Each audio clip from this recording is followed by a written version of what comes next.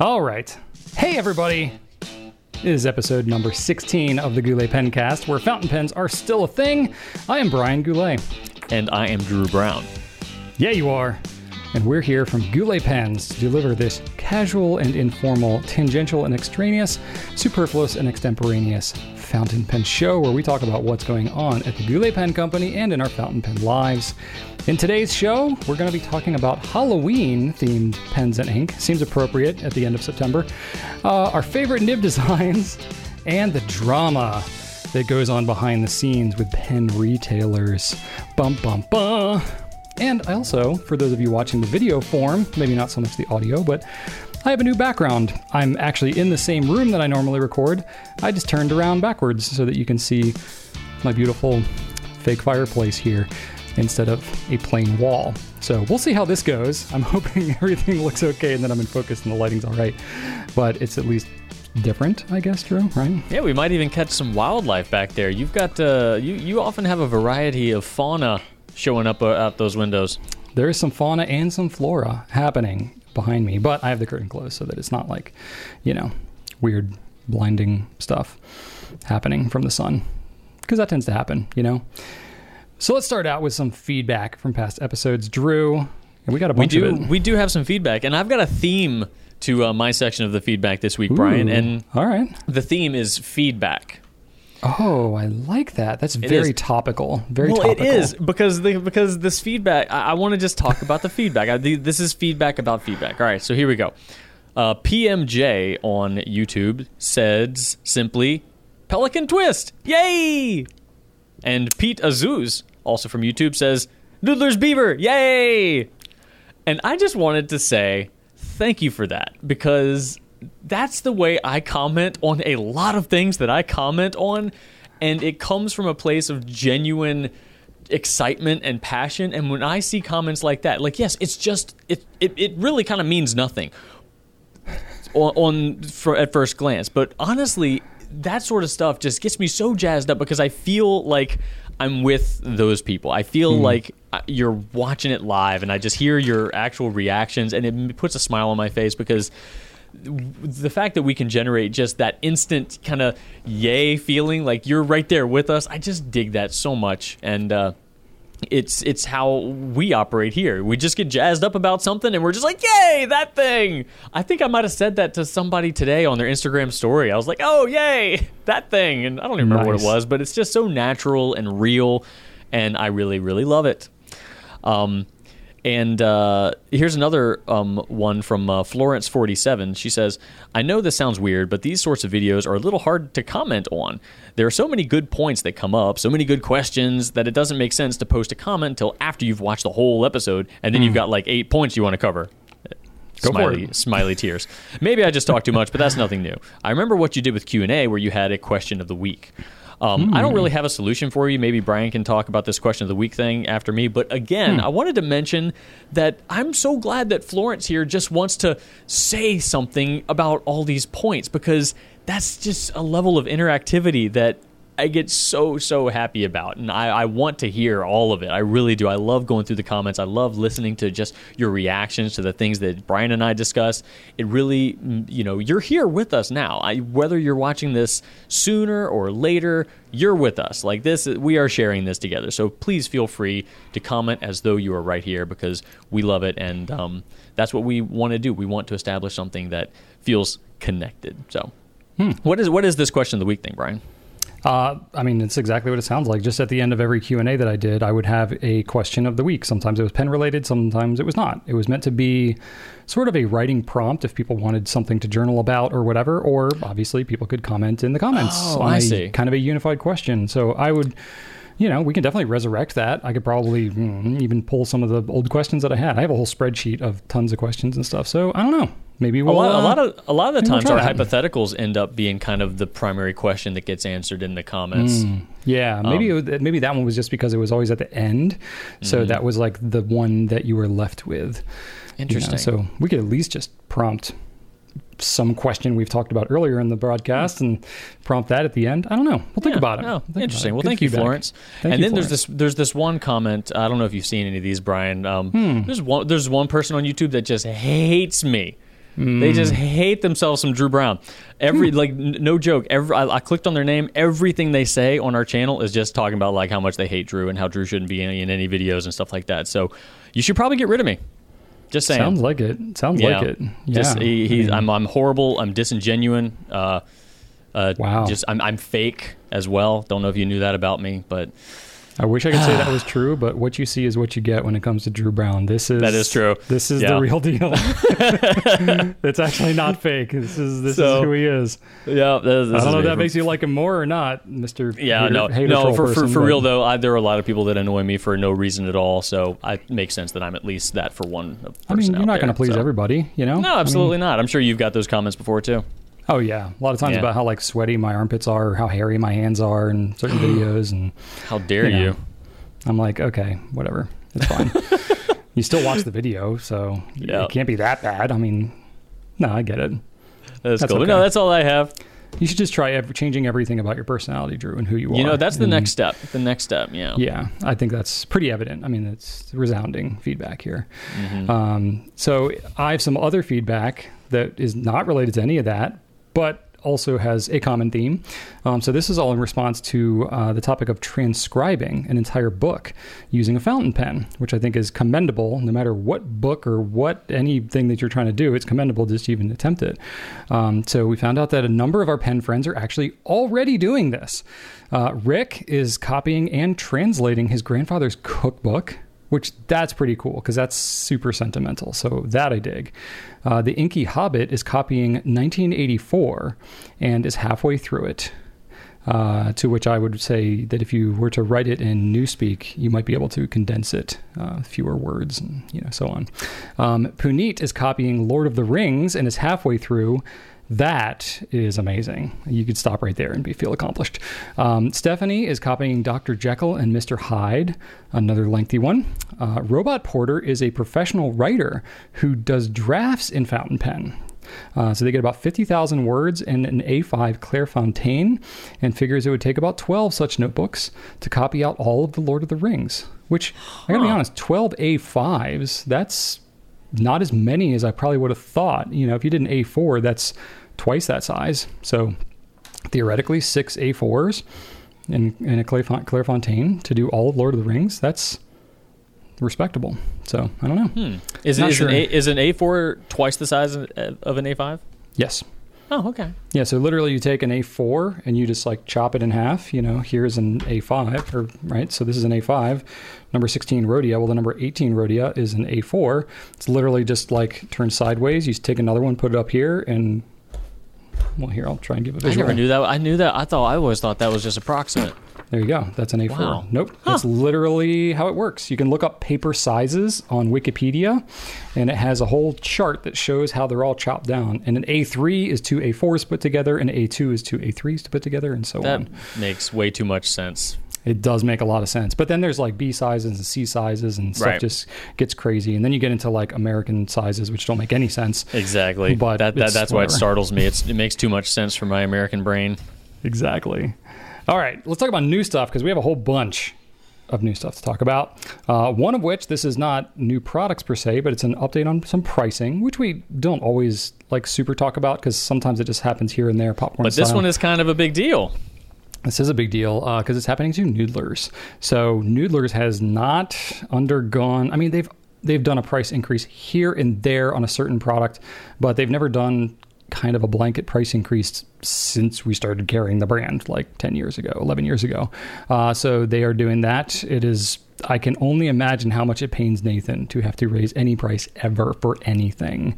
So clearly he had to think long and hard about this one, but this is the way of the world, right? Everything's harder with COVID. Supplies are short and shipping times and everything is crazy. But so it's something you can check up on. I mean, I literally have every price here, but the 3-ounce bottles of ink are going to go they're going to range between $14 and $22, depending on which ink you're talking about.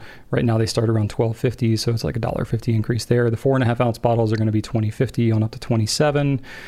The Neponset's going to be $84. The Boston Safety Pen's going to be $61.60, and so on and so forth. You can check on the website to see all of the prices. They'll go into effect on October 1st.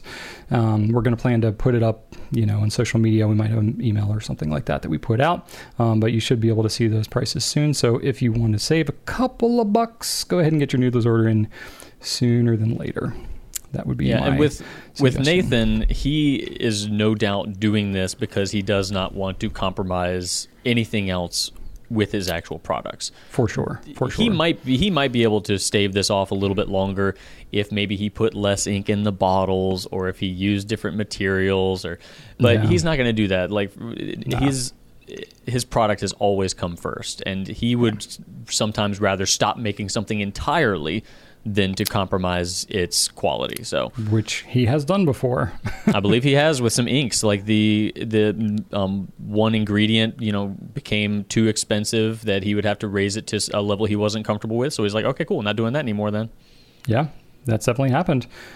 Or he's like reformulated an ink because of that, because some dye component became unavailable or was too expensive. Do you remember the time, Drew? This was a few years ago, but the Army Green? Army Green's gone back and forth, but no, he changed the bottles from glass bottles to plastic. I can't forget that. Like all the ink bottles from glass to plastic, and we had to rephotograph everything twice because it changed back to glass. God, that was a customer care nightmare. The amount of people that were asking for... Thought that'd bring back some good memories for you. And it was a rolling change too, so it was not consistent across the whole brand. It was, you didn't know what you were going to get, and each shipment that we would get would be mixed, and it would change back and forth. That was a blast. Oh nothing my God. Nothing knock on Nathan, but that just goes, he's really aiming for value. Very resourceful as well. Do you still have one of those bottles? I think you do. I think you kept one. Probably. Yeah, I'm sure I do. But it's you can go in your medicine cabinet and grab any like white medicine bottle, and that's the bottle that it came in. Yeah, it was like a Tylenol bottle. Yeah, pretty much. Some other new things that we've got, the Benu Briolette, one of the slightly smaller pens, faceted, this like very jewel looking pen. There's going to have 5 new colors coming out for that, all with an ombre glitter, most of them glow in the dark component to it. Benu, they're just unignorable. So there's going to be 5 new unignorable Briolettes that are going to be coming out fairly soon. I'm pretty excited about those. The Monteverde Regatta, which is, it's one of those love it or hate it kind of pens. It's not like many other pens, but they're going to have a mother of pearl in both white and a mother of pearl in black. I didn't even know legitimately that mother of pearl black was a thing, but it is. It comes from a different mollusk or something, a different shell, but it's legit. It's got that same like iridescent kind of greenish reddish hint to it, but on like a black shell. It looks kind of cool in some of the pictures. I haven't seen it in person yet, but that's going to be coming pretty soon, right? Have you seen it in person, Drew? I have. No, I haven't seen the black one. I saw the white one. So the white one, but the white one looks good though, right? I mean, it's mother of pearl. That's going to look good. Looks very good. So that in black, it's going to look good. So that's kind of cool. I think those are going to be limited edition. Not 100% sure. I didn't pull all the facts on it, but that's coming out. And then also relatively soon, I'm not sure the exact date, but we should be restocking on our Sailor Stealth Green in Pro Gear, the full-size Pro Gear. So that is an exclusive pen of ours. We've had the slim because the big one sold out first. We ordered more of the big one. Thank goodness we were able to get more, and we should be getting that relatively soon. So it's not out quite yet. You haven't missed it, but if you want it, definitely jump on it because it might sell out quick again. I think it took 3 days last time. So it could take 6 months this time because everybody got it and they're like, yeah, this is old news now. Or it could be like, this is everything I wanted. I've been waiting for 5 months and, it's snatched up in 3 hours. I don't know. Have no idea. But sign up for the email notification list on our product page for that so that you can be first in line. That's what I got. That's right. We've also got the Peniter Alchemist coming out soon. Now that is a interesting pen, to say the very least. Peniter's putting this out as their, I guess, they've had their ultra resin in the avatars and other things, but this resin is a zeolite resin, which is being touted as a very, very, it is a very, very unique material. So zeolite is a mineral formed when lava and water combined. and they're getting it from, you have to get it near a volcano. So this first color is called Kilauea blue, Kilauea, yeah, that's a volcano. And I'm gonna just encourage anyone interested to go check out the product page, because there is a lot here. Just to give you a taste of it, zeolite properties are a cationic exchange capacity, reversible dehydration, and structural porosity. From zeolite comes a natural remedy to protect and detoxify our organs from toxins that invade our body daily, fight free radicals, expel heavy metals and other harmful substances such as radionuclides, ammonium ions. Zeolite maintains health improvement. It's a lot. So apparently zeolite is just a magical thing that you need to have in your life attached to a fountain pen. It's still a neat pen. It's got the beautiful quill nib that Peniter has on a lot of their nibs, so a lot of their pens. So check it out. It's an interesting material. It feels kind of like a soft rubber. It's a very soft grip. It's not hard or cold. It's supposed to be relatively porous and comfortable to hold for long periods of time. So it's definitely a new, interesting pen, and as far as I know, there's nothing else like it. So worth a look. Worth a look. Good old Dante is always cooking up something new, huh? He certainly is. No exception here. I'm curious to see how it's always interesting when there's some material or something like that. It's not often you see like a completely new material come out in the pen world. I mean, I've never heard about this in any world, let alone the pen world. So yeah, I'm very curious to see how everybody receives it once they, I mean, we've touched it, we've seen it, we know a little bit about it. I don't understand any of the science behind it, but it seems cool.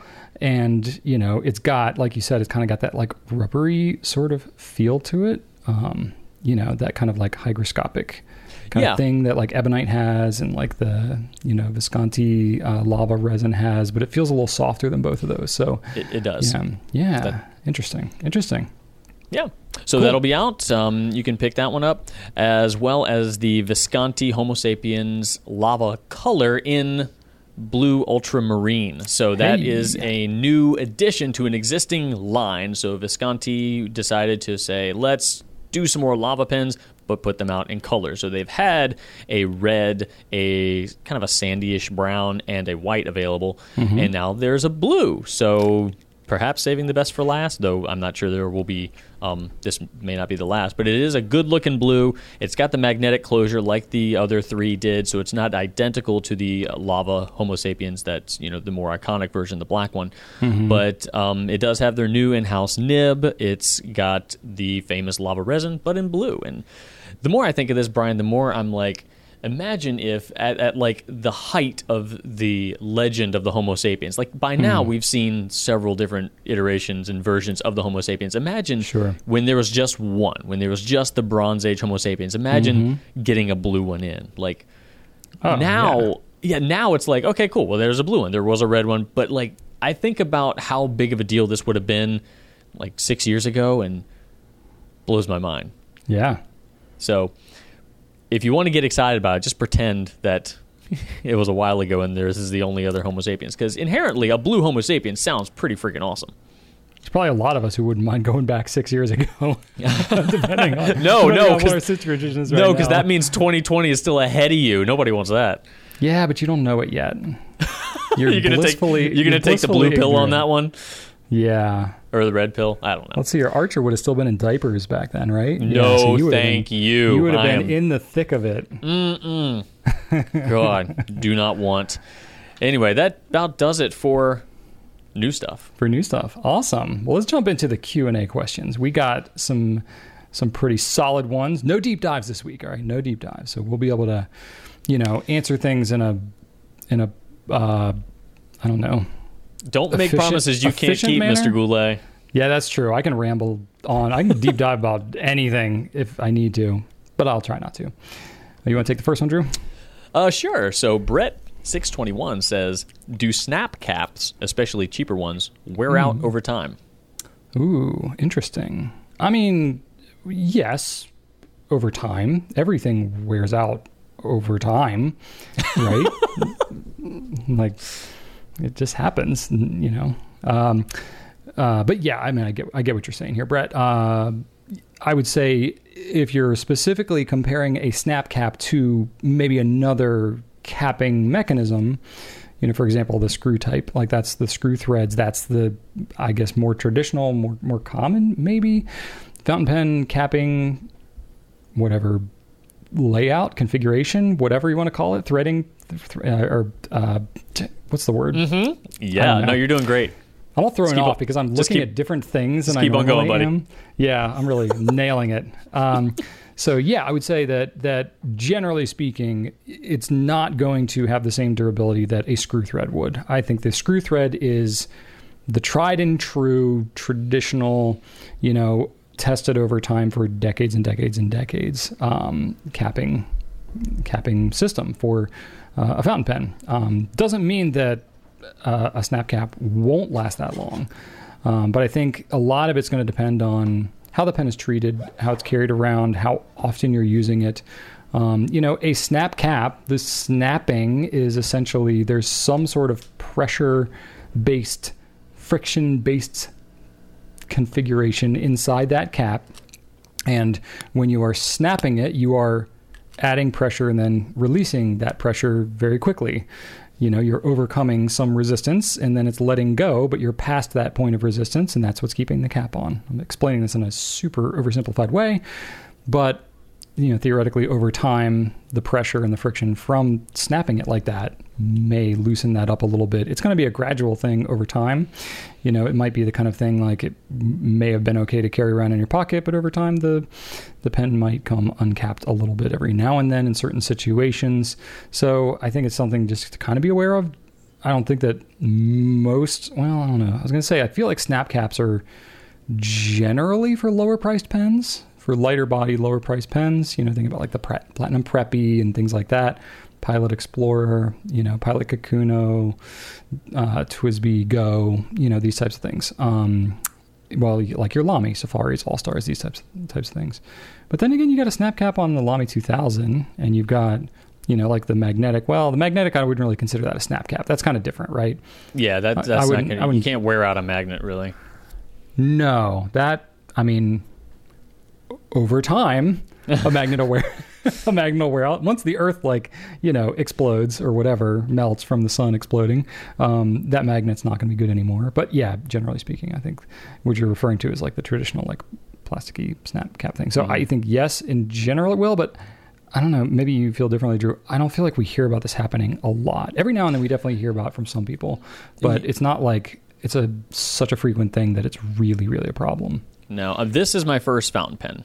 This is the pen that I got when Brian was like, hey, I'll give you a fountain pen of your choice as long as it's reasonably priced. You work here now. You should write with a fountain pen. So I was like, okay. It's blue. How about this one? And so this is the first fountain pen I picked. It was with a 1.1 nib. So nice. I've been using this for over 10 years now, and I have other pens. This has not been an everyday pen for me, but it has gotten a lot of use. And the cap seems like it's the same as all of my other Lamy All-Stars.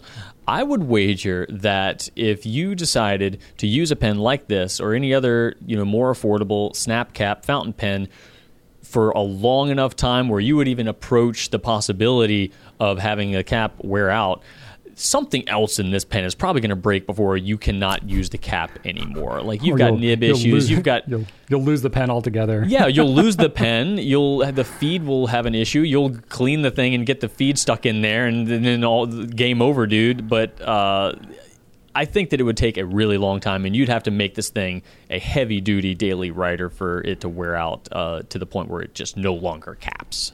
So yeah. I'd say something else would probably break before the cap would wear out.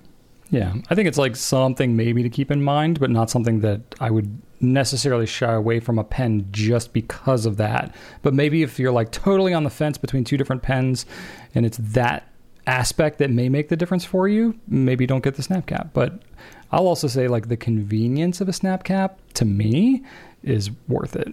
Yeah. It's worth the risk. One-handed. Nice. All right. This next question is from Holly Basuik. Is it a crime to buy two identical pens in different colors and mix and match pieces? Is it a crime? No. I mean, I don't know where anybody might be locally watching this. I'm not sure of the legal jurisdiction which you may currently reside, but I'm not aware currently of it being against any law to mix and match pieces of a pen. But if you're speaking metaphorically of a crime, no. I mean, I'm sure it is for some people, right? Like, just like some people, they couldn't imagine you writing with any color but black. And other people, they couldn't imagine you writing with any color that mismatches the pen that you're writing with. Everybody's going to have opinions, but I think it's do whatever the heck you want, you know? I think especially if you're talking pens where the pieces themselves are identical. Like, for example, you have a whatever All-Star like Drew has there. If you have a blue All-Star and you have a black All-Star, I don't know why he's blue and black, but so you want to mix the caps. You want to have one with a blue cap and a black body and one with a black cap and a blue body. Go for it. Just switch them and be on your way. Do whatever makes you happy. If you're talking about actually switching parts, like franken-penning something together that's not meant to be married together, then I wouldn't say it's a crime, but I would say you're taking the warranty into your own hands when you do that. If you're swapping nibs and, well, look at this, Drew. I am now in love with my Neapolitan ice cream All-Star. Look at this. Look at the strawberry chocolate. That is magical. Okay, here. What about petrol and vibrant or the what is that? Purple? Is that dark violet? Dark violet. Not so much this dark one. lilac. Dark lilac. That one's okay. All right, what about blue and red? I say let's get this. Like, do this as much as you want because this is fun. I don't know if you remember, if you have one of the blue-green All-Stars and an orange All-Star, you can make a carrot pen. Ooh. Because it's orange in the bottom, green on top. Nice. It's a carrot pen. It's amazing. That's so fun. I am all for it. In fact, there are probably, oh my God, this though. Seriously. Can we just like they did that US exclusive Safari. Can we do a Goulet exclusive brown and pink pen? Brian, come on now. Look at this. This is magical. I mean, if we buy enough of them, we can just make it happen. I'll buy we wouldn't have their graces to do that, but we could, we could do it once. but I would totally, absolutely go for it. In fact, there are some pens out there that I think work really well with this. The All-Star is definitely one of them. They look great. Yeah. The new Esterbrook JR in their Paradise series would work really great for those because they already have those two-tone finials, Brian. And so that is an ideal candidate. And then, let's see, what else we got here? I think that... Kaweco Sports would be a perfect thing. So I think that would be great. Yeah, go nuts. In fact, if you have one that you've already done that with, because I know that we're not alone here. If anybody out there has done one that they really, really like or has any recommendations, something that might top the carrot pen, please let me know because I'm into this. I'm super into this. The one that you did for me one time, Drew, was the Lamy 2000. You took the... What did you do? You took the grip from the regular Macrolon, the whatever, that Lamy 2000. It's not Macrolon technically, the polycarbonate. There we go. Yeah. And you put that on was it on the metal body? I can't remember what you did. You did something where you mixed up a Lamy 2000 and it looked really sharp. Oh, do you remember what it was? Yeah, it was the stainless steel 2000. I can't remember how you configured it. I have a picture of it somewhere. I'll try and post it if we can. that was pretty sharp. I like that as well. Yeah, and I was like, I talked to our Lamy powers that be, and I was like, can we make this happen? I mean, it's totally not, I'm sure, but I think it was possible, maybe. Yeah, I think it was the I think that it had the stainless steel cap. We'll have the picture and we'll post it, so we don't have to actually remember it. But if you can find that. Yeah, but I mean, by all means, if you want to mix and match your colors, like go for it. If you want a Franken pen and actually like jam parts together that are not necessarily meant to be together, it's not a crime. It's your pen. You own it. You can do whatever you want with it. But just realize you're taking the warranty into your own hands, and it helps to know what you're doing and just understand that risk if you're going to do it. But with great risk comes great reward. So you may find some configuration of something you absolutely Fortune love. favors the bold. That's indeed. Yes, indeed. So there you go. That's what I have to say about that. All right. Next up. Ba-boom. All righty. Okay, here we go. So, here's an interesting one, Brian. Charpentier Jose says, how is your relationship with other pen retailers? Friendly or competitive? This was the clickbait we had at the beginning of the intro here. Yes. Number 14 will shock you. Oh man, so much drama. Yeah. It was a total clickbait intro. There's really not much drama that happens behind the scenes. To Quite be honest the with you. opposite. Yeah, I mean, if you're into the fountain pen scene, you would know if there was drama, like, because you would see it happening. I mean, you go to almost any other industry and you see drama happening all over the place. In fact, there's many businesses, many industries where they just literally manufacture drama just to get people's attention. Think like actors and actresses and musicians and having like celebrity feuds and stuff like that. Most of that's completely fabricated. That's hyperbole. I don't know if that's actually true, but I believe it is. So I'm a big fan of the ideology of the rising tide raises all ships. So I think in a niche industry like fountain pens, basically anything that any retailer is doing to positively talk about, promote, share, inspire the use of fountain pens is going to help everybody in the fountain pen community. Because let's be honest, fountain pens specifically, but really all writing instruments pretty much fall into the place where you're more at risk of obscurity than you are like direct competition and being stomped out by some competitor. So really our biggest concern, I would say, is not so much what the other retailers are doing. It's more about just people stopping writing and not caring about fountain pens and not even being interested in them at all. So where I'm coming from is like, I don't really get jealous when I see other people sharing good stuff or they have some cool new exclusive or they put out a great video or whatever it is. I'm like, cool. I mean, a little bit of me is like, oh man, I had that idea and I wanted to do it and they did it first, and good for them. Like, good for them. They got to it first. Like they're, but I harbor no resentment of any kind, but it's really like, oh good. Like that information is now out there helping more people. They have a different audience. They have a different focus. They are going to reach people that maybe I wouldn't have reached. Great. Now that is going to, maybe inspire some people, bring more people into our little world. So I think that's mainly the overall theme in the fountain pen world. I would say there's probably some friendly competition for sure. We are making our livelihoods and supporting our families, by doing this. We commit the majority of our waking hours to this career, so me and our team, we're definitely invested in succeeding and doing well and all that kind of stuff. But I don't know that it ever really comes at the expense of anybody else. So there's not really that, let me grab that piece of the pie or, somebody else is going to get it kind of mentality. That's not really what it's about. There might be some like frenemy type vibes that happen just from like, it's people, and you might get some clash of personalities. And especially I think like at pen shows, and Drew, you've been to a bunch of pen shows, when you are at a table and you're standing there all day and you're tired and like you literally have customers going back and forth, like pitting you, price warring you against somebody else who's across the room. Which we've never done, so we don't know for sure, but you can imagine. Well, no, it 100% happens. I mean, yeah. I've observed it happening, you know what I mean? Not from selling myself, but actually that's not true. When we did the DC Pen Show in 2010, Rachel and I worked a table and it was happening then. People would come and be like, so-and-so over there has it for X price. And you're like, well, then friggin' walk over there and buy for that price. Or, okay, fine, I'll match that price.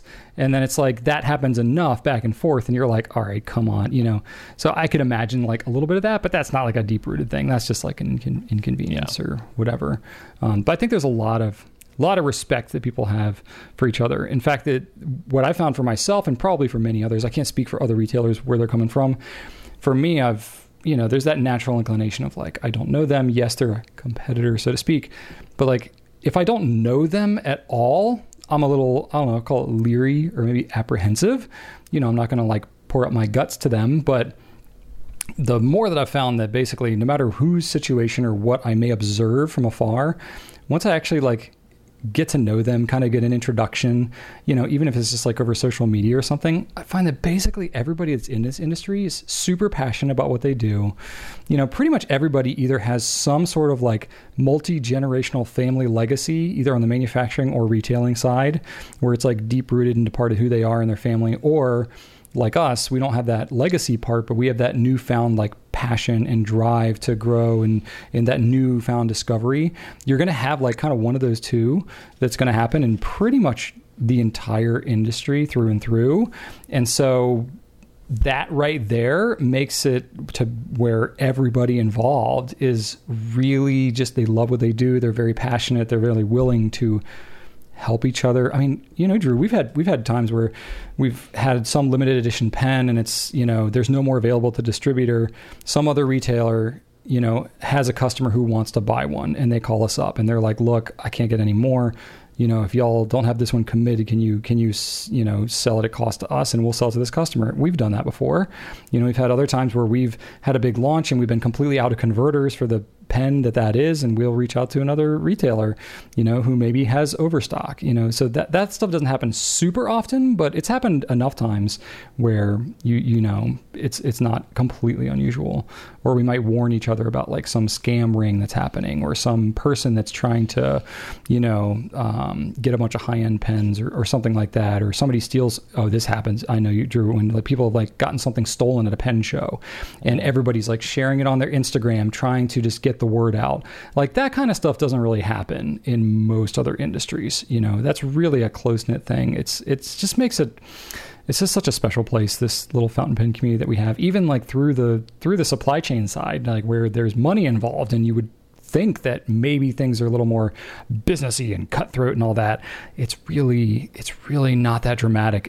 Everybody's quite friendly. And, I think you can feel pretty good knowing that when you're supporting, with financially supporting people in the fountain pen, industry, you're supporting just a lot of really good, passionate people, just kind of as a whole. I can't necessarily speak for everybody, but it's pretty much my experience. That's definitely more the norm. Absolutely. And every time I have had the opportunity to meet a retailer face-to-face at a pen show or someplace, it has been a true delight, just a delight. And in the same way that if you go to a pen show and you finally meet, like let's say that you've been using fountain pens for years and you finally get to meet somebody who also has been using fountain pens for years and it's your first time, you're like, oh my gosh, you love fountain pens too. It's the same thing. When you meet another person that sells fountain pens for a living, you instantly have a crazy, unique thing in common. Like, it's one thing to both like fountain pens. It's a completely other thing to say, you and I both work for a fountain pen store. Like, right? Seriously, how many people in the world could say that? Like, so when you connect with somebody else that has that in common at a pen show, it's like, it's really amazing because like Brian said, everybody's so passionate about it. And it's just a really, really awesome, really unique, really rare connection to make with somebody. And it's just that, I mean, connections is one of the things that makes the fountain pen community so magical and wonderful and delightful. I couldn't agree with you more. Awesome. All right. Very cool. Next lesson we have is from Planners and Fountain Pens. Planners and fountain pens. Got cut off. Halloween, not general fall, pen and ink color recommendations, ? I like this one. And so first off, we did just release a beautiful, beautiful spread of imagery that includes fall favorites. So if you are in the mood for fall sort of products, we do have that available for you on our website. It's on the front page now if you want to go check that out. But for Halloween specifically, we want to go with a little bit more of a spooky vibe, less of a seasonal, cozy, pumpkin spice-esque vibe. So, and obviously, the low-hanging fruit would be to pair something black with something orange. And if you wanted to go with the orange arrow, the one that Brian used last time, the Diplomat arrow, that one does have a black, that's a lighter black or a darker gray grip section, but it is orange and black, so that's a good option. Also in that same vein, if you can get your hands on it, the Diplomat Elox is a beautiful black and orange pen. A little rare because it's been popular than most people thought it would be, but if you can get your hands on that, that's a great pick as well. In the newer Benus, the Talisman model has a color a variation colorway called Foxglove, which is orange and black, and that one is a stunner. That is one of the best of the bunch. That one and the Dragon's Blood one are really, really awesome, but I think Foxglove is the best. That would be a perfect Halloween pen. And or you could just kind of go with a black pen, matte black vanishing point, something kind of sleek and dark with a spooky ink. I thought of a couple. One of my favorites that doesn't get a lot of press is Noodler's Nightshade. It's a deep, dark, reddish burgundy with a pretty cool name. Definitely some Halloween vibes there. I think it's a really great ink. It's fun to write with as well. Or you could go with something like more spectral, like ghost-like.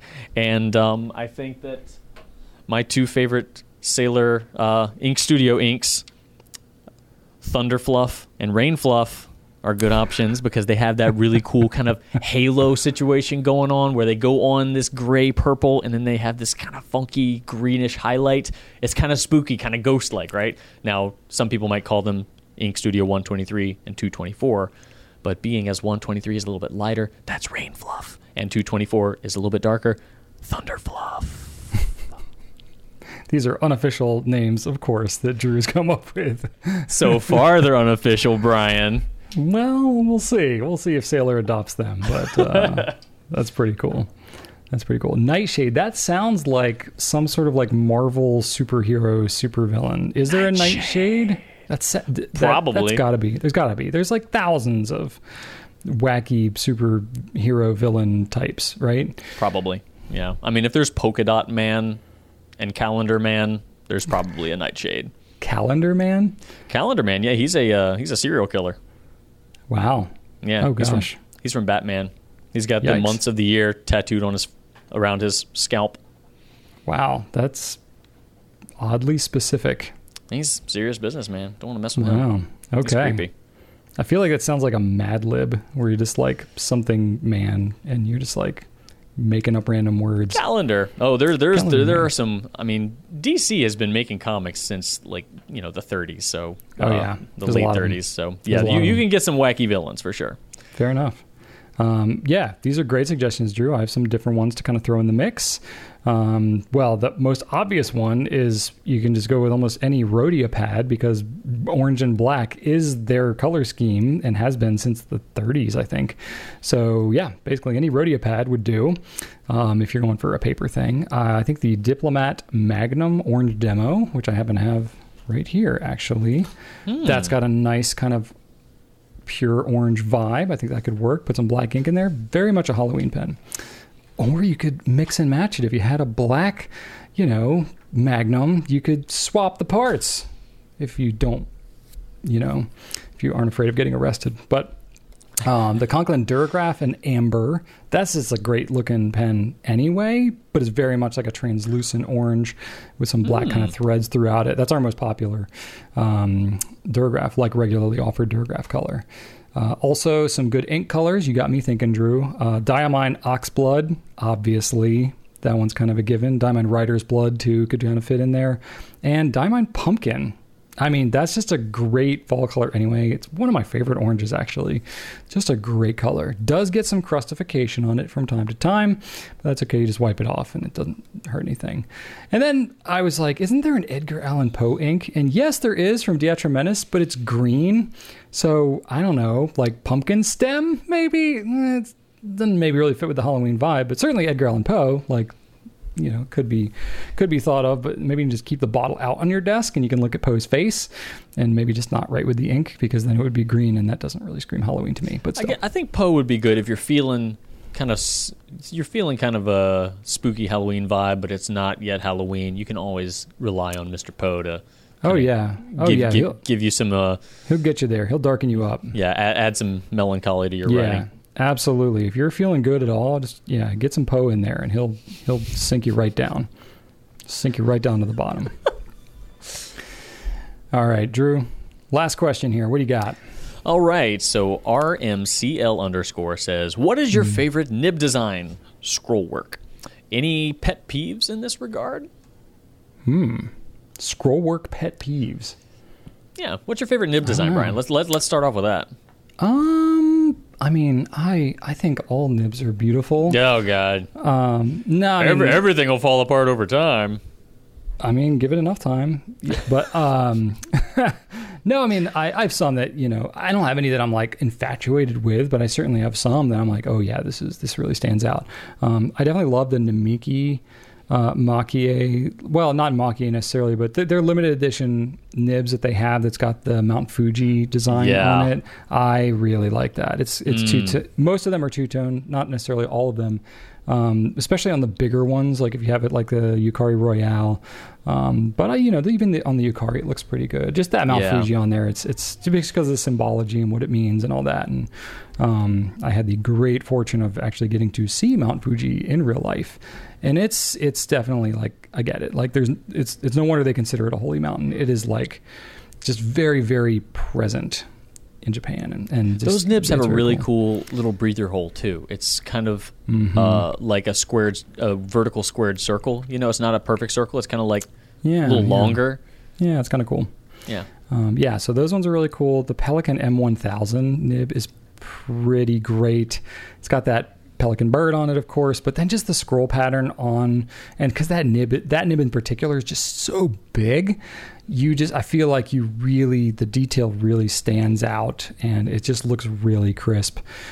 So that one is quite luscious. Those big nibs are just such a great canvas for the imprint. Yeah. Yep, I agree. I guess pet peeves, I don't know, like nothing crazy, but you know how sometimes if you have a two-tone nib, because of the way that they have to make the two-tone, you basically have to take the nib, plate it, and then, you're like taping off the parts that you don't want to plate. It's a lot of handwork to do a two-tone nib, which is actually why you don't see quite so many of them anymore. It's kind of it's becoming more of a lost art. But I'm not a big fan of the two-tone nib where like the tape wasn't like spot on and the gold will kind of like spill over across the like indent, and it's like you can tell it's sort of like you colored outside the lines a little bit. There may be varying degrees of what would be considered a defect in there, and usually it's pretty particular because we're looking at these things often pretty closely, but so that I'm not like super in love with, but I mean it doesn't like ruin the pen experience for me. I'm just like, oh no, okay. And then I have another one that was, I don't want to steal your thunder because you wrote something and I was going to react to it. So I'll hold my thoughts on my last bullet point and let you go on about yours because I want to see where you're going to take it. The first one that comes to mind is the Peniter Quill nib. I love the imprint on that. They don't waste any space on that nib. It's got, I like to have an outline, like some sort of a border to kind of contain whatever you put in the middle. So I do like borders. And then, obviously some stuff in the middle. But the Peniter Quill nib, I think, is a beautiful, beautiful nib.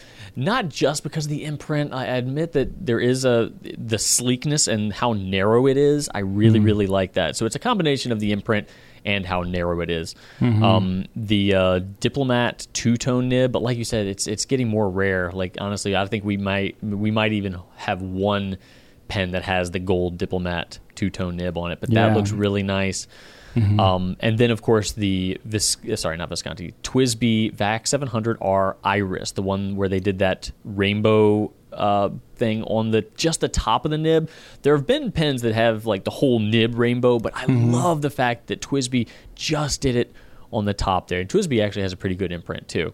That one I really, really love. I was really psyched when I finally got my hands on an Iris. I hope they do that nib, on some other models in the future. That would be really, really exciting for me. Yeah. As far as pet peeves go, I do like symmetry. Like I said, I like the border, so I would like the nib to have, a border along the edge and then stuff in the middle.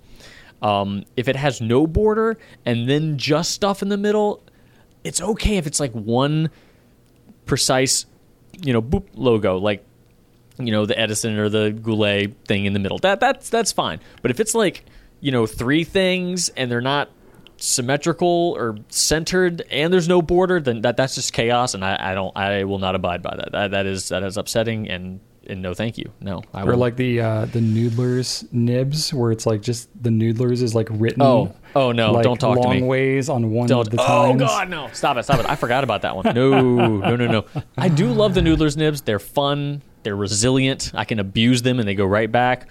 But yeah, that imprint is upsetting. You're not buying it for the scroll work on the No, nib. absolutely not. A noodler's pin is a utility for sure.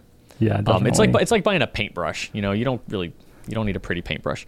Yeah, but I need some symmetry. I need it to. Okay, so what about like the M1000? Like, I mean, I guess there's symmetry there except for the logo. Which, if you're okay with like a centered logo on the nib, yeah, you're okay. But with that. if you have symmetry. like a pattern on your nib, like I've seen like snowflakes on a nib before, like boop boop boop boop, and no border. I'm like, no, you stop that. That is chaos and madness. And you have such oddly specific taste sometimes. Yeah, see, I'm not really bothered by that, I guess. Well, I only get bothered by stupid, pointless, inconsequential things in my life. That's true. That's true. The world could be burning. I'm like, all right, well, there's nothing we can do about that.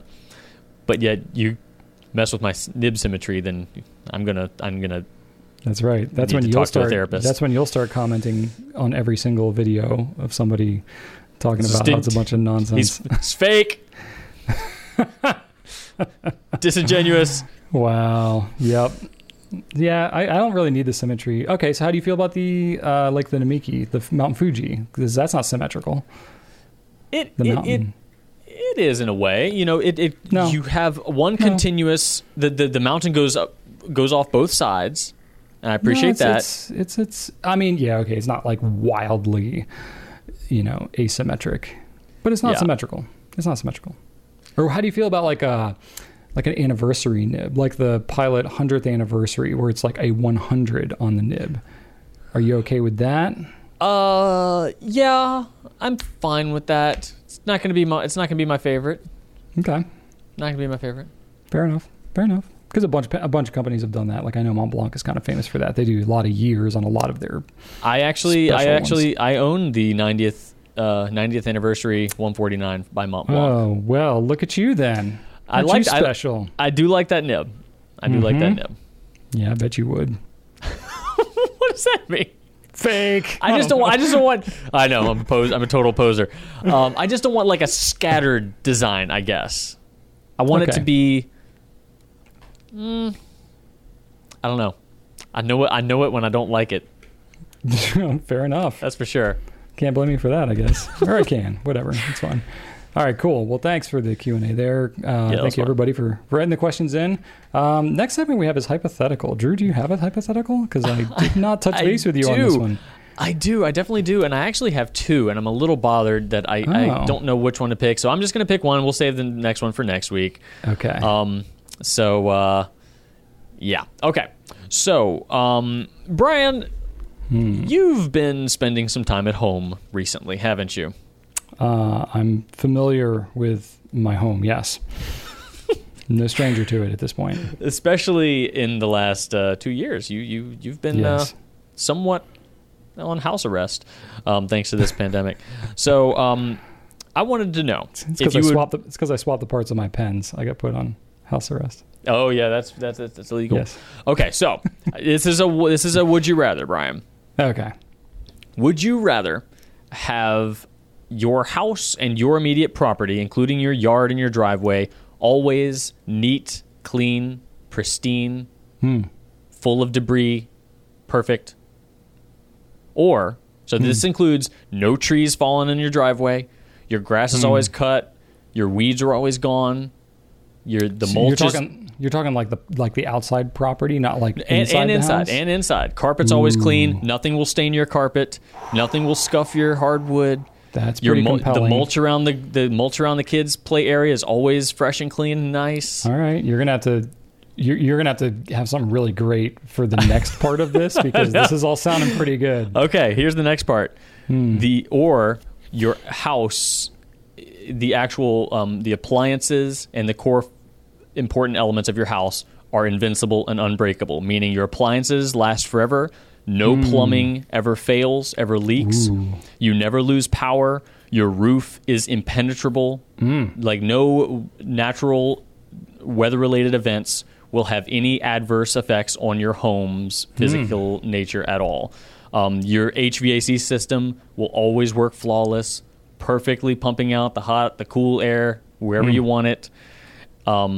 And essentially the kind of the core functioning elements of your home are invincible and would never need to be replaced or upkept in any way. So basically, would I rather be responsible for caring for it's basically the maintenance, like superficial aspects of the cleanliness of the home, or like the guts of the home, like the big stuff?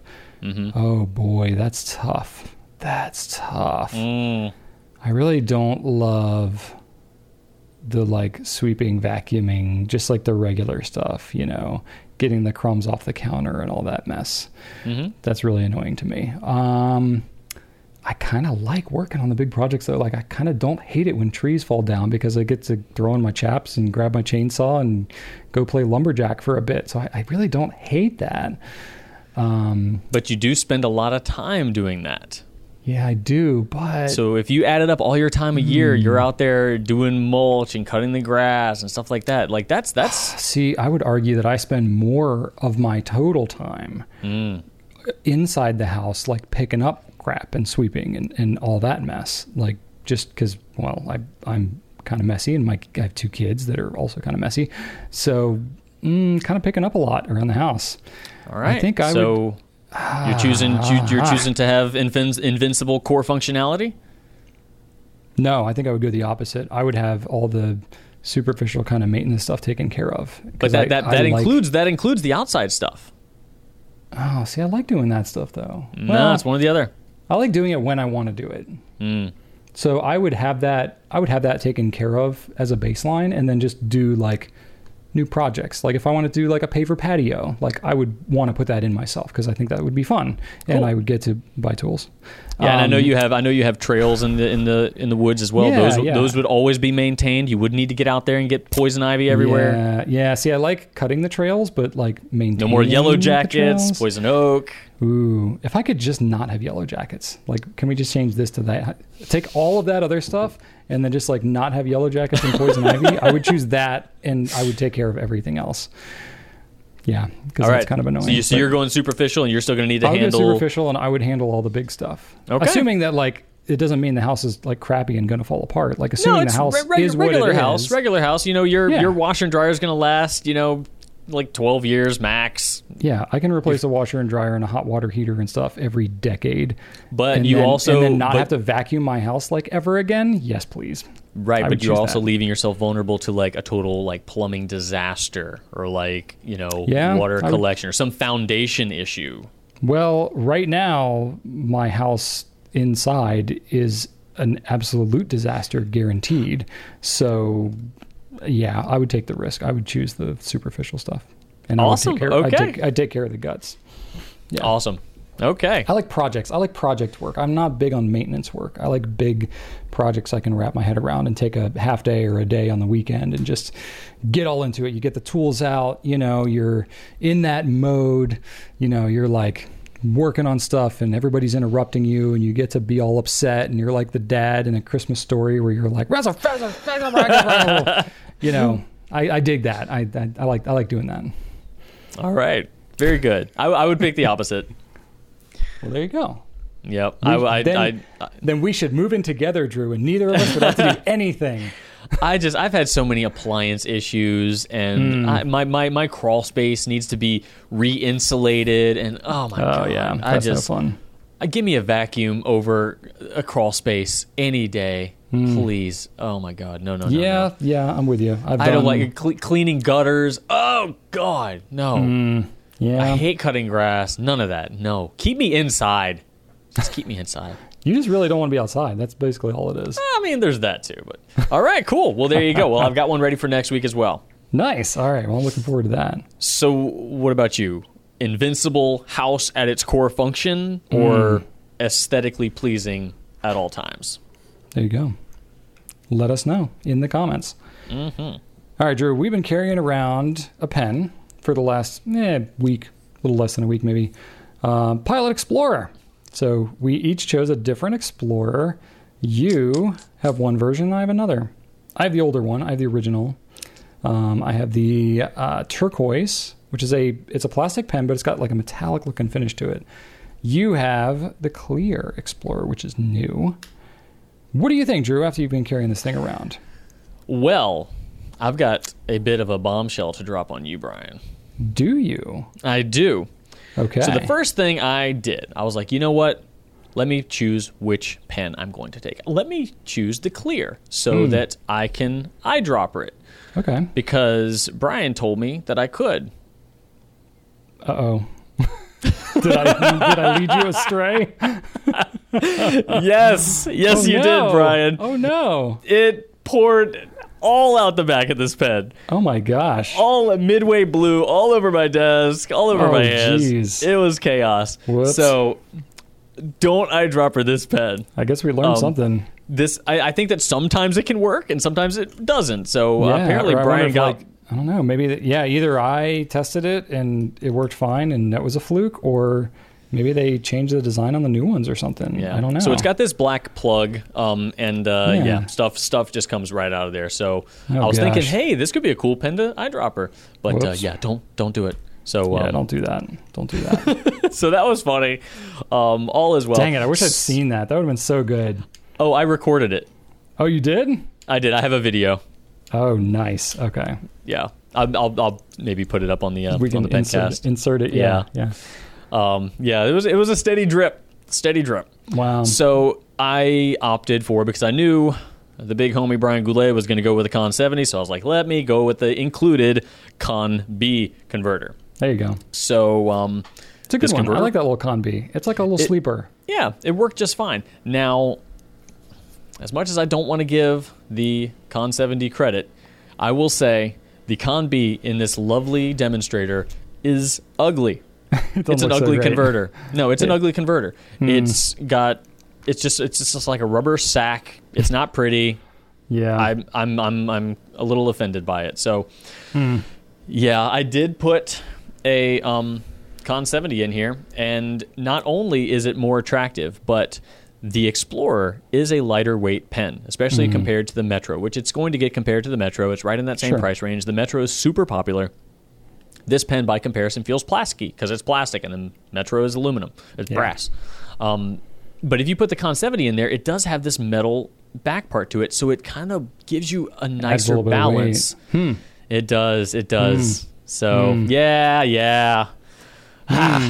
So what you're saying is that the Con 70 is a superior filling mechanism then? I didn't say filling mechanism, because filling it is still not ideal, but you're comparing it to this rubbery monstrosity or the ineffectiveness that is the Con 40. So, yes, between the two of those, it is...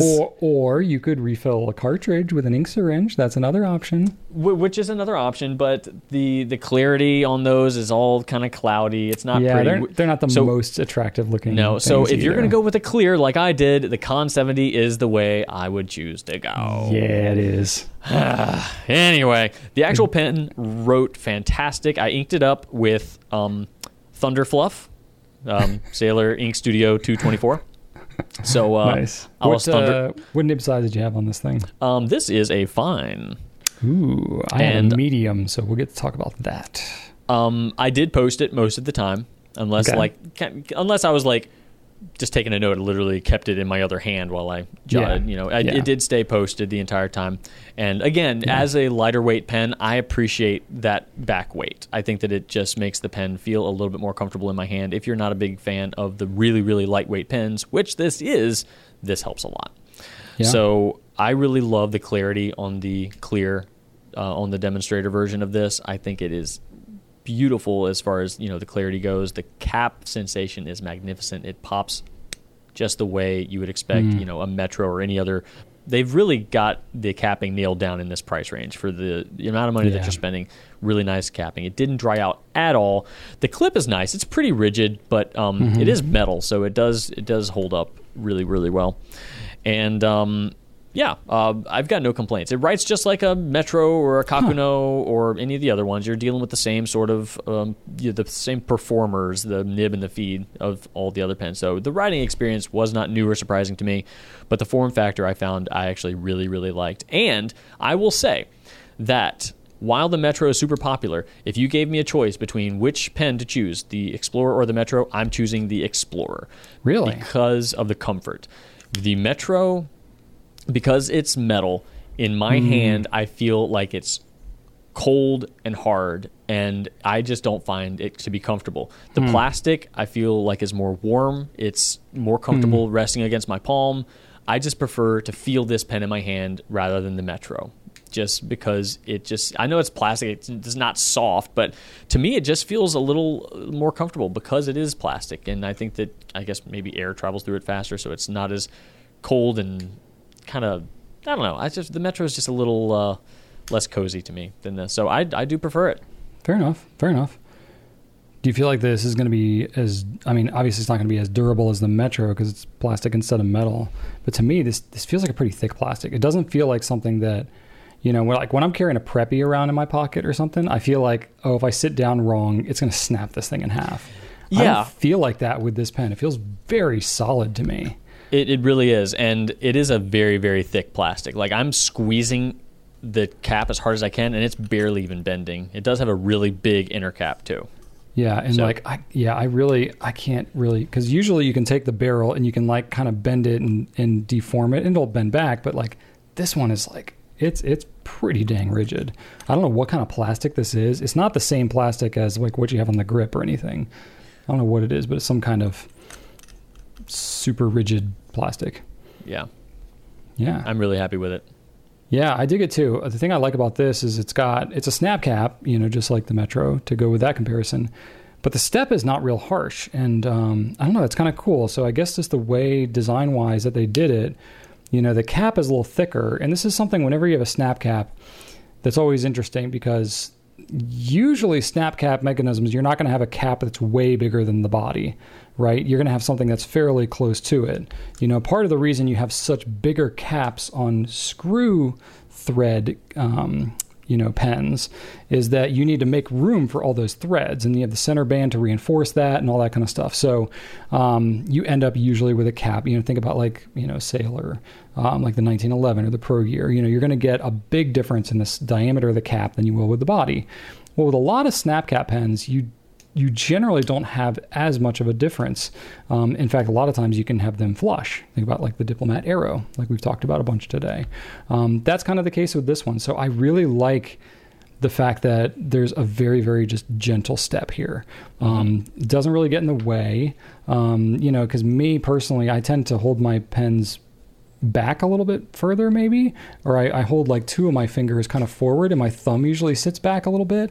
I don't like really go close up like some people do, like on the grip of the pen. I'm very relaxed. I hold it back. I hold a pretty low angle, so my thumb is usually way back. Oftentimes my thumb will rest right on the transition of the grip and the body of the pen, so I'm usually kind of aware of how that feels. This one was really solid for me though. I actually also wrote really far back on this pen. You held it way back? Maybe my thumb is right on the threads, like the inner threads that you can't touch. Like, I'm all the way up there. I don't know why. Interesting. Is it because like to me the body of this pen feels long. I guess we could look at the dimensions and see if it's longer than average, but to me it feels like it's got a good length to it. Like, I don't have to post this thing, and there's plenty of length in here, and I have big hands. Obviously I can post it, and then it's, you got plenty of length to go with. But anyway, yeah, I found the same thing. I held it further back a little bit. Another thing that I like in comparison to the Metro versus the Explorer is that the color variety, I think, is better on the Explorer. The Metro has the retro pop collection with, some funky patterns and stuff. The Metropolitan does not have a blue pen, Brian. There's no blue Metro. It's travesty. Right? I'm kind of ashamed, frankly. So, that shocks me sometimes that it's as popular as it is. So if you want a blue pen, you got to go with the Explorer. Yeah. Maybe of course you got just like the metal versus the, maybe it's like the lacquers they have to use, or just the method of whatever powder coating. I don't know exactly how they finish those Metros, but whatever coating system they use, maybe they're limited on color options or something. I don't know. No excuse for that. I mean, I'm kind of with you. Come on now. If you can make a purple or a red, you can make a blue. They made a friggin' snake print one. Like, come on. Right. Do blue. Come now. It's interesting. You commented this is a metal clip. That actually, I did not even realize it was metal until you pointed it out. Yeah, it's sharp. You get your fingers under there. It's like, ow. Yeah, I didn't even realize that, because it's like the I mean, it's shiny, but it's almost like a matte shiny. If that's it looks plastic. Yeah, the top of it looks plastic. Yeah, like so. In that respect, like the plastic on this pen kind of looks metal. The metal kind of looks plastic. They did a really good melding of the two different materials. To be quite honest with you. Yeah. Yeah, and so I dig that. The clip was very functional. I was able to clip it in my pocket and stuff like that. The one thing that I had happening on mine, again, I used the Con 70. I, interestingly enough, did not fill it very much. I just did like a couple of little pumps just to get some ink in there. Partly my motivation was laziness, because I'm just not writing like a full Con 70's worth in the week that we're doing these tests. And we've talked many times in the Pencast about my, procrastination of cleaning pens until they are like in desperate need of, crustaceans like forming on them. And so I didn't fill it very much, and I noticed I had a lot of ink that was like coming onto the nib and coming into my cap. I was carrying it in my pocket, so it's very close to my extremely warm body. Now, I got to tell you this story, Drew. This is not related to pens, but it's kind of gross, and it tells you something about me. Please go on this not related gross story about you. Yeah, so maybe some of you all can relate to this, but probably not. It's one of those things where you're like, oh, everybody can probably relate. Oh, you can't? No, I'm just kind of a freak. Okay. So this is not specifically related to the pen, but it's related to my body heat in my pockets. So, me, I love me some cargo pockets, right? So oft it is known. Oft when I'm working outside, out and about my property, literally just last night I was doing that. And, I will often wear pants because when I'm working in the woods, I'm very allergic to poison ivy and urushiol, anything with that, poison ivy, oak, sumac, all that stuff. So I pretty much any times I'm in the woods doing landscaping any kind, I'm like full on pants, long sleeves, like Drew style. Except I'm not like Drew. I do not find that comfortable. I sweat like... It looks like I jumped in a swimming pool, after 10 minutes, and it's pretty disgusting. So I don't know if you ever had a Drew where you've been like sweating or working out or whatever, kayaking, something like that. Your body is wet of some kind, and like your phone, you know how like if your phone gets wet or if like your fingers are wet or whatever, like the way that these phone screens work is it's all electrostatic, right? So it's like your finger, it's the electricity in your finger. Well, sometimes if you have moisture, like if your clothes are wet or something like that, you're like random like buttons can get activated on the screen of your phone. Have you ever had that happen without you actually touching it? So I have this happen to me all the time. And it's because I sweat so much. So I'm not joking. I cannot have my phone in my pocket with the screen facing towards my body because my leg, when it's sweaty, will actually activate the screen and it'll take pictures, it'll make phone calls, all kinds of stuff like that. So I have to intentionally turn my phone. Wow, look at that. My phone actually, I have sweat on my phone screen right now. Here, I'll show you, Drew, on there. Thank you I have sweat so much. on my phone screen just having pulled it out of my pocket. So, and I'm just sitting here in air conditioning. Anyway, this is such a thing. So I have to intentionally turn my phone so that the screen is facing away from my body. Well, what I noticed was happening, I was looking through my like camera roll and I had all these pictures, just really weird looking obscure pictures. I'll try and just show you some of what they look like. Of the inside of your pocket? Yeah, just like pictures and pictures of the inside of my pocket. Oh my God. Because it like went into burst mode and it was taking pictures inside my pocket with the screen facing away from me. I sweat through my pants so much. I sweat through to the outside of the pocket that was then activating the screen of the phone. Oh my God. How weird and how gross is that? This is my life, folks. So when I carry a pen around and I'm noticing like burping issues and stuff like that, I know that my body is going to be a more extreme test for that. I just spit a little bit. I know that I'm getting very passionate about this, apparently. I know that my body is going to be a more extreme test of that. So all that to say, I did get some ink inside the cap. This is the first time I've had this happen with the Explorer. I haven't really carried it around on me in the heat of summer. Technically, today's the first day of fall as we're filming this, but whatever. It's still hot.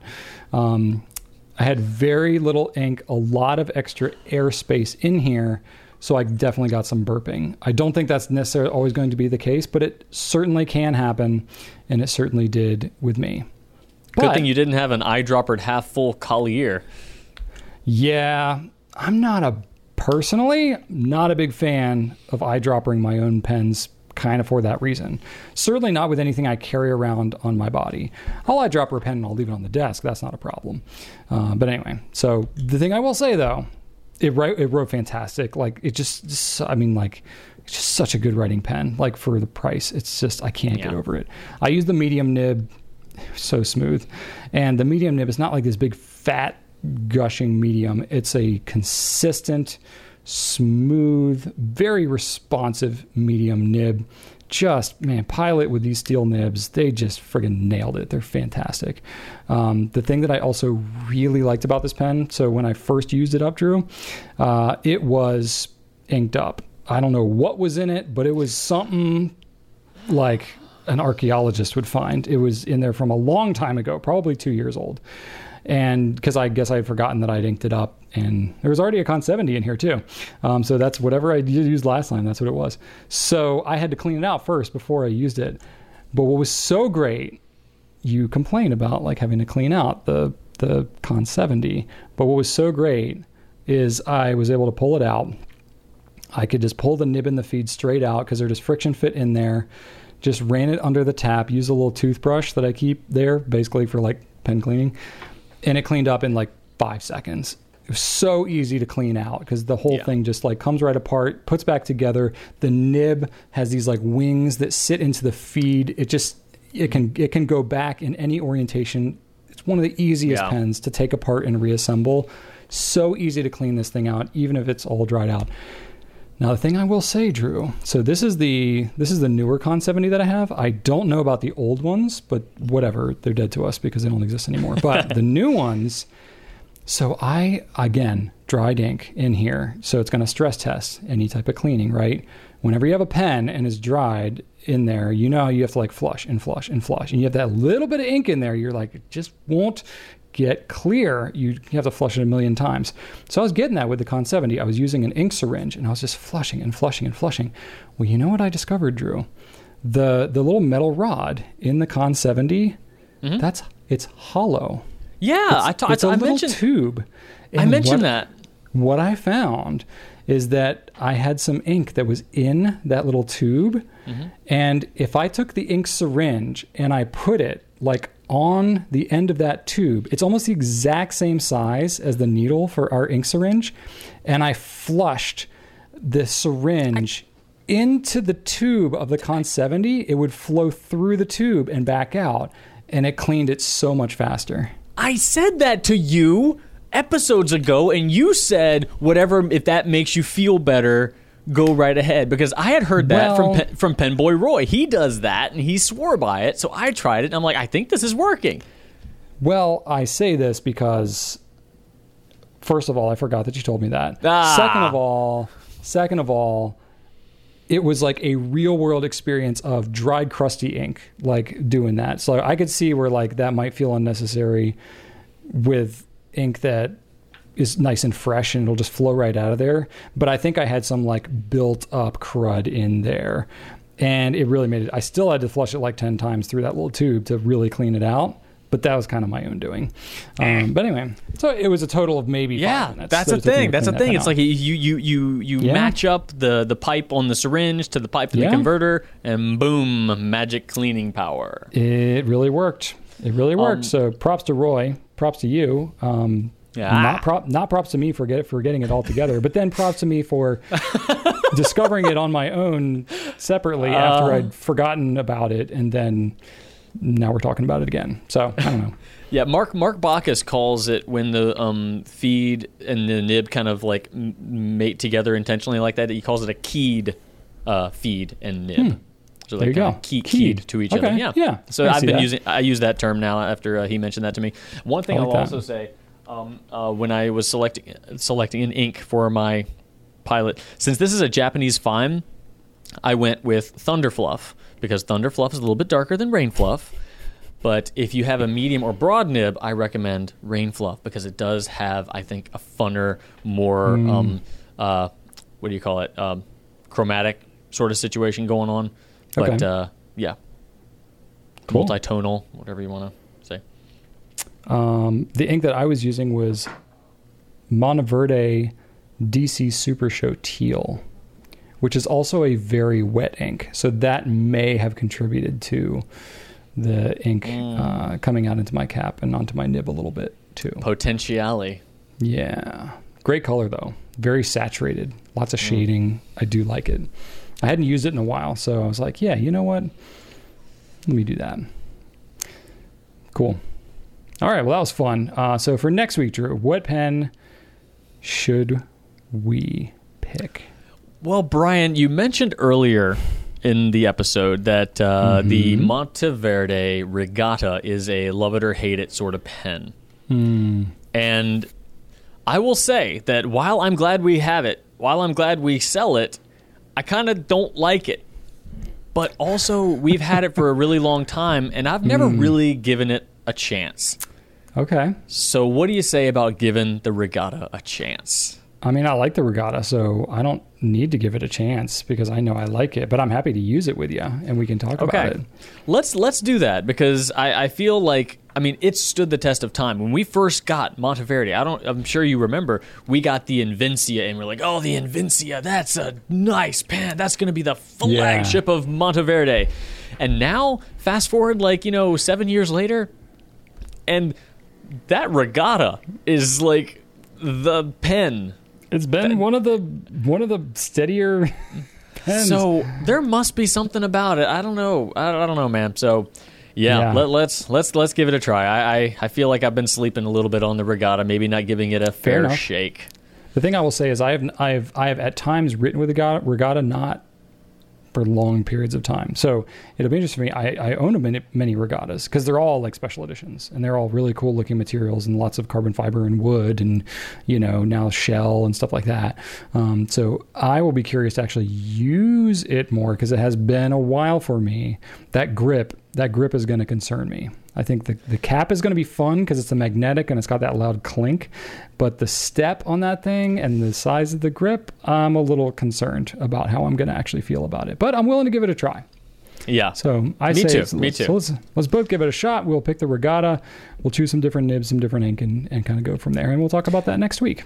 And I will also say last week and perhaps a week prior, we got some requests on our YouTube comments about, hey, why don't we have the pen ready, or we ink up the pen that we choose the week prior so that kind of you can see us getting started. The real truth is you're assuming we plan way more than we do. That's it. I had a bulleted list of some things, and I was like, hey, Drew, as we were setting up to record here, I was like, hey, what are we going to do for next week? I don't know. Yeah. Just look at the list, pick something. You're probably giving us a little too much credit there. We certainly would if we had our stuff together, but you have no idea how much of what we talk about here is either completely on the fly or stuff we came up with yesterday afternoon. 90% of it. It's a lot, yeah. So, that Brian and I are it's kind of bad because he and I both are procrastinators that work pretty well under a deadline at the 11th hour. We work better under pressure, I would say. Yeah. So that's what you get. Sorry. You want a little story here? I know we're going long, but whatever. We always go long. So perfect example of why I often procrastinate. So COVID life, right? The DMV right now is not a place that you can just walk in. Department of Motor Vehicles. I know it's called different things in different states and countries and stuff, but if you got to register a motor vehicle of some kind. So I have a new trailer that I bought, right? It's technically not a motor vehicle, but it still has to be registered. It's got brakes on it and stuff. So whatever. So it's a new vehicle on the road. It has axles and tires. So I had to register it. Well, you can't just walk into the DMV and get an appointment like you could before COVID started. So I had to make an appointment 6 weeks ago. So I'd So I was like, okay, I looked up on the website. This was, again, 6 weeks ago when I made the appointment. I looked it up. I was like, okay, I need to get this form, blah, that. Okay, I got all my paperwork in order. Cool. Well, I try to be proactive, and I put all of this paperwork in my truck, which is the thing that hauls the trailer, right? They're associated. So I was like, I'm going to put it there. I'm not going to lose it. Perfect. Well, my truck has a little bit of an issue, so I brought it to the mechanic yesterday. Guess where the paperwork is? In the truck the morning of my DMV appointment. So I'm driving back from the mechanic, and I'm like, crap. I was like, wait a minute, where did I put that paperwork? Did I put it in the truck? That was a long time ago. I haven't seen it in the truck in a while. Shoot. So I call Rachel. I'm like halfway back. I'm like, Rachel, can you look in this place and this place and this place and this place? Because I know it's been in all these places. Can you check all of these while I drive back to the mechanic, just in case it's there? Turns out it was in the truck, and I did remember correctly. I just didn't remember that I remembered correctly. I was trying to be proactive, but then I forgot that I was proactive, and I still ended up running around like a maniac at the last minute. Anyway, saved myself literally no work and no stress, and just caused myself a bunch of extra time. But I did get to the DMV in time, and now my trailer is registered. So it all worked out. But like, it was just a whole bunch of extra nonsense. I was like, why? I should just wait until the last minute, and then I would have known where everything was at least. And then I forgot to get Rachel's signature on the thing, and I had to fill out all the paperwork again at the DMV anyway, which was kind of funny. But I needed like the bill. I needed like the bill of sale and all. I needed other things, but like the form that I proactively filled out was basically useless because it had Rachel's name on it, but I didn't have her signature. And I had a 15-minute window at the DMV, and I had to wait 6 weeks to get it. So I was like, daggone it, I'm going to fill out a new form, and Rachel's name's just not going to be on this trailer.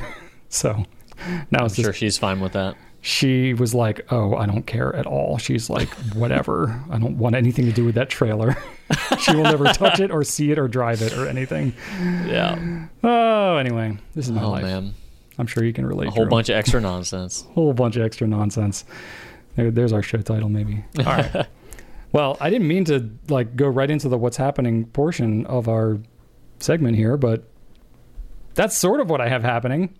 I got a little more, but let's you jump into it, Drew. What's been happening in your life? Well, my wife had her last show, so she does musical theater, so she finished that out. Nice. And now she's starting a new one, so going right back in. That's already? That's been good. Yeah. They're ramping back up now. You know, they're able to have people in the theater spaced out with masks. So she's been really happy because as a performer, you know, it's not like a hobby. Like I can do all my nerdy stuff at home, you know, and my little hobby hole is always full because I can do it at home. With her, it's like you can't just. I mean, I'm sure she could try to just randomly perform and sing throughout the house, but it's not the same. So I'm glad that she's having the opportunity to do that. It was also her birthday this past weekend, so we celebrated that. Yeah, and then we will continue to do that because she also had a show on her birthday. So that'll continue throughout the week. And I needed to choose another video game, Brian. Serious business. I completed a game and moved on to another one, and I originally had chosen a Lord of the Rings game, and super excited about that. I bought it for like $7, and it was too much like Assassin's Creed, which is another one of my favorite video game series. But it was like Lord of the Rings, Assassin's Creed, like running around, sneaking around, doing problem? stealth. It was too much like your favorite game? It was, because I'm like, I could just play Assassin's Creed, and it would be better because there are no substitutions. Assassin's Creed's the best. So I was like, I also played one recently because, you know, so I moved past that one. So now I'm trying to play Final Fantasy 15, which, yes, Final. Is that the newest one? 15. It is the newest one, yeah. Well, technically, it's the newest. Yeah, it's the newest one. The newest. They probably had like offshoots or something, right? Yeah, or they've had a remake ones? since then of an older one. But yeah, technically it is the most recent chronological Final Fantasy. Wow, 15. That's 15. Crazy. And ironically, the first one was called Final, but there has literally been no Final Fantasy. But I had started it, and something else came up, and I had stopped it. But I'm committed to it now. But it's very relaxing. It's actually kind of it's just more easy. But there's a lot of cooking. Like whenever you camp, you like select ingredients and you make food. So it's actually really relaxing and kind of. Wow. soothing in a way. So I played it last night. I'm like just leaning back on the couch, like just driving through the countryside, and it's pleasant. As I get older, I'm like, let me just kind of lose myself in a game. Like, nice. I'm like, if I'm riding a horse, I'm like, no, we're just gonna trot. We're not gonna run. I got nowhere to be.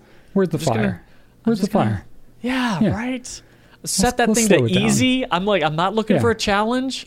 I'm just like, they're gonna come out with a Final Fantasy 16. You know, you got time. Yeah, you can why not? You can play this one at your own pace. Yeah, I'll wait for this thing to go on sale for $7. I'm just there. You go. Yeah. Yeah. So that's me. You're clearly getting more patient and more mature in your later years here, Drew. As it relates to video games, of course. A big part of that has been collecting like retro games, because I've been doing that for about 10 years now. Okay. And it's become very obvious to me that if a game is good, truly good, it's going to be good forever. So whether you play it now or later, if it's truly good, you can play it 10 years from now and it'll be just as good. So good point. Yep. Nice. So I already talked about my trailer misadventures. Last week was an interesting week for me because, my kids are now back in school in person for the first time in a year and a half. It took 3 days for Joseph to have a potential COVID exposure. So we got the call in the middle of one of our leadership meetings that we had to come and pick up Joseph immediately and quarantine him for the remainder of the week because he had potentially been exposed. He thankfully was not ill in any shape or form. So it all worked out, but certainly did not help the anxieties and stresses related to our kids going back to school, because we were like, oh gosh, are you kidding me? Really? Like 3 days, that's all it took. But he's fine. We talked about Rachel had her little foot surgery thing. She's recovering, but it's slow going. So combine like the fact that Rachel has not been able to do much around the house and she feels really bad about it. And then like the kids, are what they are. And now there's backpacks and other paperwork and things involved with the normal house setup. And then Joseph was quarantined and it was just like, all right, I'm kind of at my limit. So I ended up taking off like basically the last like day and a half of last week because I was kind of done. When I say take off, I didn't mean like trotting on a horse in a video game. It was like, okay, this garage is a disaster and I'm tripping over bikes and everything every time I get in and out of the car. This has got to change. And so I basically spent 4 days like reorganizing the house and, taking stuff to the dump and, all this, just literally getting the house in order. I mean, it's still not in order, but it's better. So that'll be a consistent thing. I'll have to keep going. And then also I have a metal carport that I'm assembling. Got that from my parents. They were getting rid of it. And I was like, well, what are y'all going to do with it? And they were like, I don't know. Who wants an old metal carport? And I was like, I might, So I took it because I have all these like crap that I bought for the yard because I'm like actually trying to maintain actual grass. And so I have a dethatcher and I have an aerator and these other things that you like pull behind the mower. I don't need to like store that in a garage or whatever. I just needed to, have some sort of covering. So I was like, a carport's like perfect for that. So I've been assembling this carport. It has been a chore, but anyway, it's happening. So doing that and then just like watching lots of YouTube videos about, carports and driveway maintenance and all these outdoorsy things because my driveway's like got some cracks in it. And I've had like just, we've been living here for 10 years. I have a paved driveway and there's like erosion that's happened next to the paved driveway. So now in some parts there's like a 4 or like a 6-inch drop off the driveway. So you like the kids are like rolling their ankles and when trucks are driving over it, like some of the edges are starting to like get damaged and stuff like that. So I got to like address that. But you've seen my driveway, Drew. It is not short. No. It's out there. Did you say that you were watching YouTube videos about carports? Oh yeah, of course. Carports and it sends me down a rabbit hole, Drew. I learn about like how they design culverts for highways and how to do asphalt patching and there's that makes like yeah. But carports, what does a YouTube video about a carport say? Well, I had to move this carport, so I had to. But you were the one that took this thing down, though. So like, Oh, I took it down. I put it back up. Originally, I was going to try to move it in one piece. So I was researching like how are people doing that. But every video I found was like, rednecks that were like, hold my beer and let's move this carport. And it was like the sketchiest looking thing. And I was like, this looks like a terrible idea. And then I actually researched through like the Virginia Department of whatever, transportation or something like that. And like to transport something that large, you need permits and all these kinds of things. Oh my and it was God. like, Okay. no, basically a terrible idea. So I was like, maybe I can disassemble it in larger pieces, not have to take it apart as much. That basically ended up not working at all. And I had to essentially take the whole thing apart. And then knowing you probably you probably did a really great job keeping all the screws separate, labeled, and packaged together, right? Oh, not at all. No? No? I did label. No, I did. Well, yeah. You're I usually definitely really intentional about all that. I did keep all the screws. Yeah, I did keep all the screws separate, but I labeled every piece, but I just wasn't like, it was like 95 degrees when I took this thing apart. It took me 7 hours. I remember you telling me about 7 that. hours That was like to the worst apart. week ever. Yeah, and I had to do it by myself just because of conflicts and the timeline and stuff like that. So, yeah, I took apart an entire carport in one day by myself, transported it here, and now I'm reassembling it over many, many days. But it's okay. I'm under less pressure to rebuild it than I was to take it down. So I'm finding that to be more relaxed. Plus, it's just more fun to like build something. I like taking things down and disassembling them when you don't care what happens to them next, because then you can just like destruct it and it's a lot of fun. When you're trying to take something apart very intentionally that yourself is going to have to reassemble, that's stressful to me, Yeah. Because then I'm like, oh gosh, how do I label this? All these pieces look the same. What labeling system do I come up with? So I took tons of pictures and had to write like with Sharpie on different parts and all that. And then I look at the Sharpie and I'm like, it's like halfway faded. And I'm like, oh crap, is this a 5 or a 2? I don't know. So that's what I'm living in right now. Fun. As I'm sweating through my pants and activating your phone's taking pictures. my phone and texting them to people. I'm just kidding. It's not texting, but yeah. So anyway, those are my adventures. But frankly, I love it, especially because I am at home a lot. And so like when I finish up a workday, like literally when we're done with this pencast, I'm going to like go to upload the footage and then I'm going to like throw on some dirty clothes and go work on my carport again. Nice. And then just like mentally, it's like the rest of the world doesn't exist. I just get to like clear my head, smell just the leaves rotting and everything that happens in the fall. It's going to be great. Just me and my carport. Me and my carport smelling my rotting leaves while I sweat through my pants. It's going to be great. You enjoy that, buddy. I'm very excited about that. Well, you ride your fake horse and trot to your campsite while you cook your make-believe food.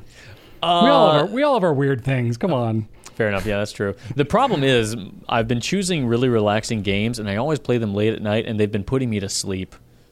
So maybe I need to stop playing relaxing games because I will literally just start zoning out. I think that's okay, Drew. I think you should lean into it. I think it is okay too. Lean into it a little bit. And that's with coffee at like 8:30. I still just pass out. That's all right. That's all right. Clearly, your body needs the rest. So, cool. All right. As far as company updates, we do have a few things. So earlier this week, technically today as we're shooting this, we normally shoot this on Wednesday. We're actually shooting it on Tuesday because we had some schedule conflicts. But earlier this week was World Gratitude Day. So that was kind of fun. We got to write some, notes of gratitude to each other inside our company. And that was pretty fun. Try and celebrate a little bit. We're trying to just since we can't all be together in the same building with this COVID stuff right now, we're trying to figure out any way possible that we can just share our culture with each other as we go about it. And that was kind of one fun opportunity we had this week. So that was pretty neat. We got some cool videos in the works. We've shot a whole bunch of stuff. We're in the editing phase of it right now. It takes a little longer to do everything right now, but we're going to have some fun stuff coming out in the next month and a half, something like that. I was looking at, I'll be putting out a video on how to use a loop, right? And I was watching that today, just kind of looking it over. And I was saying something about and we'll do a whole nother video on that. I said, instead of whole other video, I let the Virginia come out, Brian, and I said in the video, whole nother. Whole nother. Oh, yeah. Embrace it, I heard Drew. that. I'm like, God, this is your heritage. Dang it, Drew. No, it's... That's right. I'll get a whole nother video on that. Golly. We're not going to tell you how to tune your nib today. That is such a spot-on Sheriff of Nottingham from the Robin Hood animated Disney movie in the 60s. The safety on old Betsy. You can really nail certain impressions, Drew. Oh, God. That one, LeFou, and then Kermit the Frog. You just you nail those. You nail them. Yeah, Kermit's fun. Yeah, you're good at that. Nobody's going to want to hear it, but we're not going to give it to them. No. You can just bust it out randomly as you feel inspired. Cool. Okay, and then, so we got some cool stuff in the works. We're starting to plan out for our holiday season because, believe it or not, we have already been planning for it, but now it's like, okay, we actually going to really start planning some stuff out. We're not going to do anything crazy. We've talked about this before, but we're just don't expect a lot. But we're going to do some emails and take some pictures and stuff. It should be fun. And then we do have one thing that's kind of cool. So if you've actually placed an order with us this week, or within the last week and a half, we did implement something new. This is on our tracking pages. So once you've placed the order, to get the tracking updates, we've got some better branding, some more frequent updates, hopefully more accurate updates. This is something we've been working on, I'm not joking, for 5 months, to be able to have some of these features, and just more information, better updates, more pleasant visuals when you actually go to the tracking and stuff like that. So, if you happen to notice that, cool. If you happen to not care, okay, less cool, but I'm still glad we did it. So anyway, hopefully you just get a little bit better experience, especially the biggest win, I think, is just, it used to be that we would, pack up your order, right? We would do the shipping label and all that kind of stuff. So we'd actually do it. It would charge it. We would get the tracking number and all that kind of stuff. And in our system, it would automate, once we did that, it was then connected to your account, and then it would send you an email saying like, hey, here's your tracking number, yada, yada, yada. Well, it couldn't distinguish with our old way that we were doing it between what had just had a label generated and what had actually been picked up by the shipping carrier. So basically the way that it was portraying it was like, hey, your order is shipped and it's on its way, and people would go to check the tracking and it would be like, it's not in our system yet, because it was sending you to the shipping carrier, but they hadn't picked it up yet. So then people would call, and Drew, because you were in customer care for quite a long time, people would call and be like, what's happening? My tracking's not working. And you're like, well, check it's still back in the building. At 6 p.m.